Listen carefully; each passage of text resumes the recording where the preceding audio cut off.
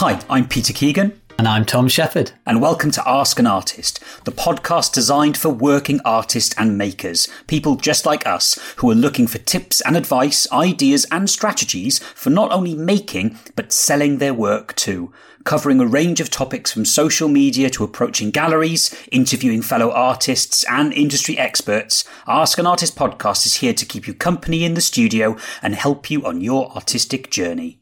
We don't call it Ask an Artist for nothing. Today, we'll be handing over the whole podcast to you and your artistic quandaries to challenge Peter and I. Thank you to all of you who sent in questions via social media or via our website, which is askanartistpodcast.com. This time, we shall discuss what to do with all those unsold paintings, an accusation of copying, and also dealing with galleries. So question 1 is from Sue via Instagram. She asks, I have just had a successful exhibition during which I sold several works.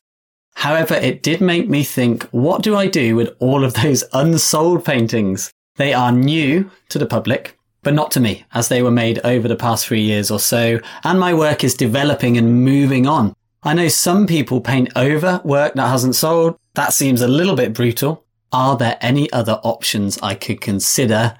This is a fantastic question. I'm going to throw it to you first, Peter. Well, first of all, congratulations to Sue for having a successful exhibition, and you sold several works. I think, I'm envious of you, Sue. I'd love to have sold lots of works, but very well done. It is a familiar problem that I know many artists, particularly that specialise in working in galleries, and I know, Tom, you have work in many galleries. I have paintings in a couple. But what do you do for those paintings that just don't sell, the ones that sort of linger on? And for the paintings that I have had and painted over the past, there are always, for me, a few that they just don't make the final sell, they don't make the cut, and they do linger and loiter around the studio for years. Fortunately, I find eventually they will find a home, but not necessarily in the kind of showing, exhibiting context. So, for example, I might have them in an open studio sale, and there'll be a collection of pieces with different frames and different themes and genres. But someone will always, hopefully, eventually find it and fall in love with it. I may put it in a sort of reduced sort of area where I'm sort of having a studio sale and sell them a little bit cheaper. So I do share the problem with Sue that there are paintings that are unsold that do loiter around, but I don't think that means that they shouldn't be shown. I mean, clearly for me, they were paintings that I thought they were good. They were good enough to show. I was clearly very proud of them, the best that I could do. Just because I may have moved on a little bit in my style or interest or technique of painting or what have you, I don't think that detracts from the quality or the goodness that those pieces had when I may have painted them. We could be talking 5 years ago or even longer. They still have a merit. They still have a position in place. I think the question is how do you deal with them and how do you show them? I mean, Tom, as an artist that shows in a few galleries, how do you find that works for you with your work as you develop? I think with the galleries, it's actually more natural. Inevitably, the galleries want fresher work, and that hasn't sold comes back to you. You're saying, end up with the same question, what to do with that unsold work. I completely agree, though, Peter, with you saying that most paintings will find their buyer. Just because you had a specific exhibition set aside for those paintings doesn't mean because they didn't sell, they won't sell. One example I have is a fairly decent sized painting I did of flamingos and oils. And every exhibition that I did for about 5 years, it just went in there. Everyone commented on it and how much they loved it. I absolutely loved it. I felt like it was a pivotal piece for me, but nobody ever bought it. And it went on and on and on. And I don't joke, and this is not the only time this has happened. I'd literally just said to someone, I think it's time to paint over that one. No exaggeration. Later that afternoon, someone came in and bought that painting. That is not the first time that someone has said that. So maybe threaten your paintings with painting over them and they might sell. But on a serious note, it is a real fine balance, because partly it's down to space. Like, you may not have space to store all these huge amounts of paintings. But I also completely agree with Peter when he says that just because maybe your work has evolved and you feel that is maybe not even up to the level of your current work, it doesn't mean that it doesn't still have merit and that someone will want to buy it. And I think that's really important. The flip side to that is, though, I regularly go through my paintings, my old paintings, and I do have lots of them. I'm painting watercolour mostly, so I've got drawerfuls of them. They don't take up too much space. But I do go through and what I would call cull them every so often. It's taking that time to really look at it and say, truthfully and honestly, is that piece actually subpar? Not just an older piece that is not up to scratch. Actually, would I be doing someone a disservice selling them that based on my current work? Maybe it didn't have a place in an exhibition in the first place, or it was relevant then and it's not relevant now. So I think not being scared to get rid of old paintings and paint over them, but don't do it as like okay, that didn't sell. If it doesn't sell within 3 months, I'm going to paint over it. You've got to be a little bit more sensitive to your work and your market and what you're trying to achieve with your paintings, I would say. I agree with you, and I do exactly what you do. I call it weeding. I weed through the good flowers, the good pieces of work, and every now and then there's a cheeky flower growing in the wrong place, and sometimes I have a cheeky painting that I was maybe trying something a little different or experimenting. And some of those pictures I would dispose of, or in some cases I would paint over. I'm not really a big painting over artist, actually. I think I prefer a kind of a fresh, clean canvas. But I think there is something to be said for archiving your work. I have pieces that I did at university and in my early stages, and I look at them now and somewhat embarrassed, and I wouldn't really be confident of showing people proudly, look, this is one of my first pictures that I did. But I still think it's quite important that I keep it for my own point of view of seeing my artistic development. And I'm aware that there's a little bit of a legacy there as well, that, hopefully one day that I'm producing a body of work, and that body of work is just not a collection of pieces for an exhibition. It is hopefully my lifetime body of work. And I think there's something quite important for that. That doesn't mean you have to keep everything. I think you're right.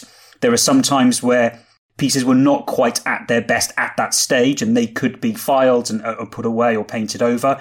But I still think it's important some of them should be kept. Now, I think your point, what you said about storage, is really important. If you've got the space, fantastic. And of course, if you haven't got the space, there is that logistical challenge. So I think painting over from that perspective is important. I think a quick note for those people that are framing, I always give advice that if you are framing pieces for an exhibition, that's fantastic. It is a big cost, I know. To ensure that you're not incurring more costs as you go and getting into wastage, working standard sizes. So have 2 or 3 maybe size pieces of work that you get framed. And then if that painting or work doesn't sell, you can take that piece out. And of course, you can reuse that frame for another piece. So at least there's an element of recycling going on there. If it's not the actual canvas or board you're painting over, at least you can keep the frame. But you never know. There is, as the famous saying says, there is a buyer for every single painting or print or work of art out there. The challenge is just trying to find where that buyer lives. Completely agree, Pete. I think some great points in there. Well, I think that's a good little moment to pause, and we're going to brush up on some of our favourite paintbrushes. I would like to take a moment to talk about a wonderful series of watercolour brushes by Rosemary & Co. called the Red Dot Collection. A synthetic collection to perfectly replicate natural sable. These are a real triumph of a brush. A huge amount of thought and effort has gone into making these feel just like the real thing. Definitely a milestone and a groundbreaking brush set. The Red Dot collection of mops comes in a range of sizes, and they've quickly become a staple of my go-to brush set for all subjects. A handful of pointed rounds are an excellent addition too. But they come in all shapes, from filberts and flats to sword liners, fans, and many more. They hold a great amount of water and pigment, with a lovely release and spring, giving the brushes that unmistakable combination of softness with a classic lively sable feel.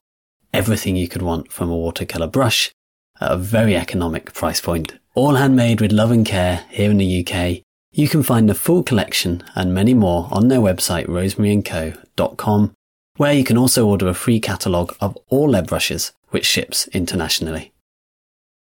And now we've had our brush fix, let's get back to answering some of your arty questions. And our next question is an anonymous one via email. And it reads, I have been accused by who I thought was a good friend of copying her paintings, which I most definitely did not. She is a very well-known artist in the area and is a beautiful artist. I can't see how an artist can have a monopoly on painting a certain subject, for example, flowers or a local landmark. I feel the friendship has most definitely ended and not sure how to move on from here? And that's a really sad question and sad situation that has come about. And I suppose we're sort of talking about copying, maybe an element of copyright or certainly plagiarism of an artist's style or technique of way of working. Now, Tom, you're a prolific artist. Have you ever found your situation where you're being copied or experienced a circumstance like this? It's such an interesting question and topic, and one that we could speak on a lot about. I think, especially when you teach as well, and I'm sure you've found this, Peter, and also if your work is out there. Like, I have seen a lot of paintings on social media that I would say are heavily inspired, if not almost a direct copy of my style. That is very different from someone literally copying an image of yours, which is what we're drifting into copyright, which is a different thing. There's no way I could or would even want to copyright my style and say that nobody else can paint birds, for example, in watercolour and do it with lots of colour and be a bit splashy. How can I possibly copyright that? And neither would I want to. And I think part of why this is so sad, if I can just give you a little anecdote of someone I knew in the past, an artist, and they had a very specific style of working. And they had an artist that even as a youngster, they had absolutely loved their work, and they had a very specific style. And you could see that the two were very, very heavily influenced. And then the person I knew, he got an email from the agent of the artist, and it was a very accusatory email saying that he was ripping him off. He was copying his work, that he had a monopoly on this way of painting, which he couldn't possibly have done because it was subject and medium based. And the saddest thing of all was it completely destroyed the confidence of this friend of mine. And he actually stopped painting completely and hasn't picked up a brush since. So this sort of accusation is incredibly serious and should be very, very well founded and very well thought about, not just a throwaway comment to someone. So I think those are a few points I would like to make. I mean, I feel really sorry for this person. My advice to this person is that, you know the truth, and you know that you have definitely not copied this other artist's work. And I think obviously the fault lies with the artist that is accusing. And I think clearly there's a little bit of, they're not very self-confident, or there's a bit of envious quality that there's an artist sort of on their terrain. I think this potentially is problematic for those artists that work in the same area, which I think this sounds quite similar. So if you are working with somebody that you know, in this case was a good friend in the same area, I think there's an inevitability that you're going to be influenced or inspired by techniques and practices. But I think that, as we've talked before, as an artist, you do have to be aware that if you are good at what you're going to do, naturally you're going to inspire any people to do what you're going to be doing, or they're going to take something from it. That, I think, should be seen as a flattering thing, not as an intimidating thing. And I'd also say to the person that's accusing that if you're working in the art world, that you do have to develop a little bit of that thick skin, that people will take some good practices of you, and to see that, as Oscar Wilde said, imitation is the best form of flattery, and do not see it as a threatening thing. Instead of accusing somebody, you can say, well, look who I've inspired, and the way that I paint or the technique I'm painting is inspiring others if it is painting. So it's clearly the fault, I would say, the person that is accusing as opposed to the person that's being accused on this occasion. Yeah, I would totally agree as well, Pete. And it's kind of sad for both parties if someone is making that sort of, as I said, very serious accusation. That is a reflection of ultimately probably a lack of confidence they have in their own work. If you are an artist who is confident and comfortable in what you're doing, and you're kind of evolving your own work, you're not going to worry about someone else copying it or emulating it, because you're always a little bit further ahead on the same curve. And I don't know if people may have heard of the Helsinki bus concept, which is that all the buses start at the precinct, and that's all the different styles, and they're all very kind of closely related. And then as your own individual art develops, the buses go off on different routes, and they become further and further apart and less recognizable that they started at the same place. So it's inevitable that people painting flowers in oils will probably all be inspired by the same sort of artists initially, and all of the work will look very similar, but everyone has something completely unique to bring to their art. And given enough time and freedom, without being kind of squashed by situations like this, their art will develop in a completely different direction. And you may be able to trace it back, but it's just having understanding, like you said, there's a broader picture, excuse the pun, at play here. There's like a bigger picture going on. There's more to think about than just this immediate thing or painting that may seem to be copying someone else's. So yeah, really tough for everyone involved though. It's not a fun thing to be accused of. It's sad that the friendship has ended, as this person has said, and not quite sure how to move on from here. I think if I were in this situation, I think it's important that you do reach out and say, look, I wasn't copying your work. This is something that I've arrived at. I think if you did feel that you were inspired some way, I think it's important to maybe credit that. Say, yes, I have taken inspiration. But if you haven't, I think it's very important that you state your case quite transparently and honestly, and sort of be the bigger person in this situation. I think that would reflect very good on you. And then if the person that's accused you, it's up to them how they take it. If they take it badly, if they want to continue feeling quite sour about the situation, well, that's their problem. I think you've maybe taken the higher ground, and you can say quite confidently to others, well, I state my case. I haven't done any copy on this occasion. It's just one of those coincidences in art, and that's to be expected. And I think people would therefore very much back you up and agree that that was the right thing to do.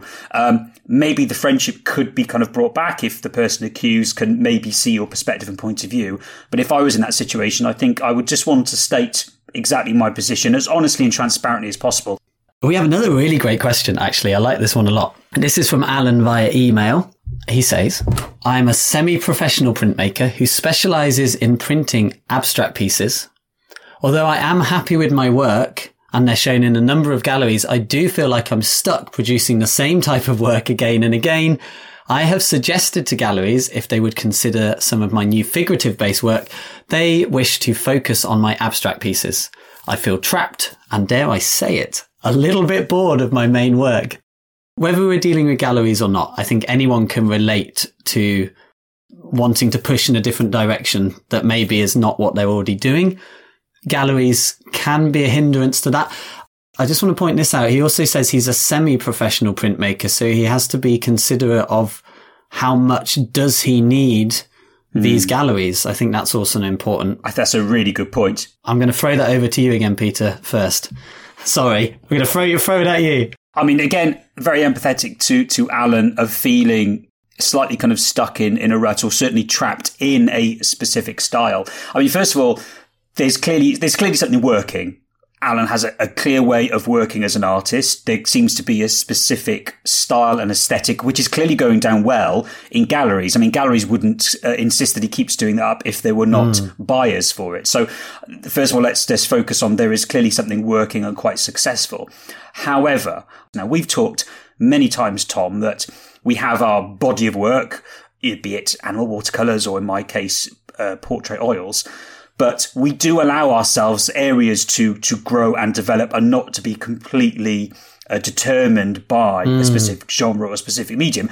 As creative beings, as artists, we need time. I certainly do time to grow and experiment and try new things. That's part of the joy of being an artist. I would feel incredibly trapped if I was only allowed to do the same thing, the same material, the same colours, the same genre.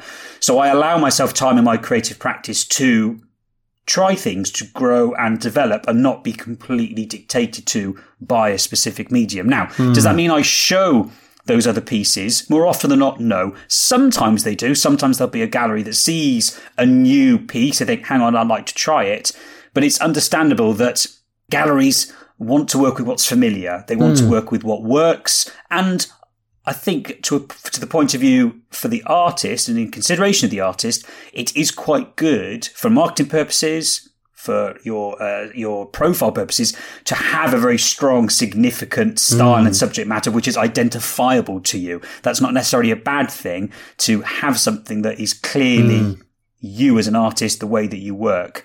So it's about, I think, a balance of giving yourself space to grow, but not stopping that love of clearly something, a part of your art that clearly works.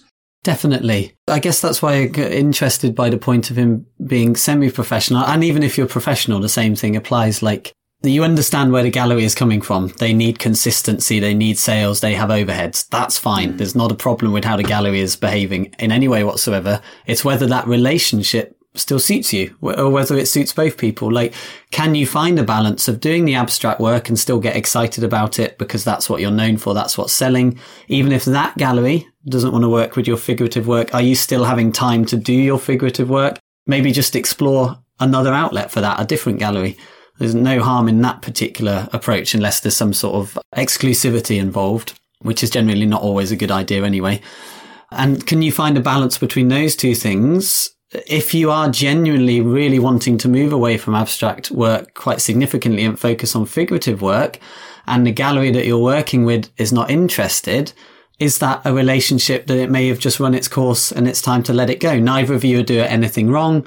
It's just a relationship that doesn't suit you. That has happened for me various times with galleries where they want a certain type of work. And I say, it's a real jar for me, like, to try and create that sort of work because it's not in alignment with what I'm doing. So if you don't want my new work, then maybe it's time for us to part ways. Perfectly fine and nicely. That's okay. How dependent on that gallery are you? How much do you need? The income? All of these little questions. And these are all fairly simple things to answer ultimately and should guide your decision fairly easily. If I was to give sort of advice, I think there's two ideas that if you do want sort of two ways that you could possibly get out of this. The first one I would say is addressing this sort of, you'd like to move from abstract to figurative. Now, that's a giant leap. There's a possibility that you could merge them slowly. So, of course, we know, there are lots of fabulous abstract artists out there where there are very small hints of figurative elements coming into it. And there's an element, maybe you see this as a chance for your style to evolve. So you're taking pure abstract work and then slowly you're starting to introduce figurative elements to it very, very slowly. So it becomes a natural change. So no longer you are not an abstract artist anymore, that you are growing very, very slowly, maybe over a few years, and you're introducing small, subtle elements where that becomes the new body of work that you are producing. So I'd see it as maybe instead of jumping from one ship to another to two drastic styles and approaches, see this as a more slow kind of organic approach where galleries maybe over time and audience and people buying your art would start to see this sort of slow change and how your work is developing. I'd say maybe the other side, and I know a few artists that do this, quite well-known artists in fact, is they sell new work, completely different style, under a pseudonym, under a completely different name. You can almost create a new artist, come up with a new personality, a new name, a new altogether characteristic where this artist produces a completely new body of work. Now, the gallery you currently sell at, they may be interested in that, of representing a brand new, completely made up artist. They are in on the deal, but they may have a very specific style that it wouldn't suit them, but maybe a different gallery would suit, and working under a completely different name. I know a few artists that do that, working under many different names because they are very creative people and love working in very different ways. So there's a couple of maybe ideas there. If you are prolific and you want to jump ship completely, you could do that, but do it under a different name. Invent a new personality and see how the art will take you up there. Yeah, I love both of those points, Peter. I really love the idea of actually slowly melding the two together, using it as an opportunity to actually evolve your work. I'd not considered that, and that's very cool. And the pseudonym thing is interesting, and I'm not going to tell you any more than this, but it's actually something I'm at the beginning of exploring myself, like literally as of 2 days ago. But I'm not telling you any more than that. Well, there you are, folks. So there you go. I think you're spot on. It's a podcast exclusive. Keep your eyes out there for some sleuth Tom Shepherd or not. Not that you'll ever be able to know. You'll never be able to know. Well, on that bombshell, I think if you would like to put any of your arty questions to me or Tom, then of course we'd love to hear from you. And you can send us your questions via our social media channels or via our website at askanartistpodcast.com. And yes, of course, we can keep your name anonymous if you prefer. Thank you for listening, and thank you so much for all your reviews and ratings, both on our website and on Apple Podcasts. They really do help keep the podcast visible and free for everyone. And finally, you can catch up with everything we've discussed during this episode and, of course, all previous episodes at our dedicated website, askanartistpodcast.com.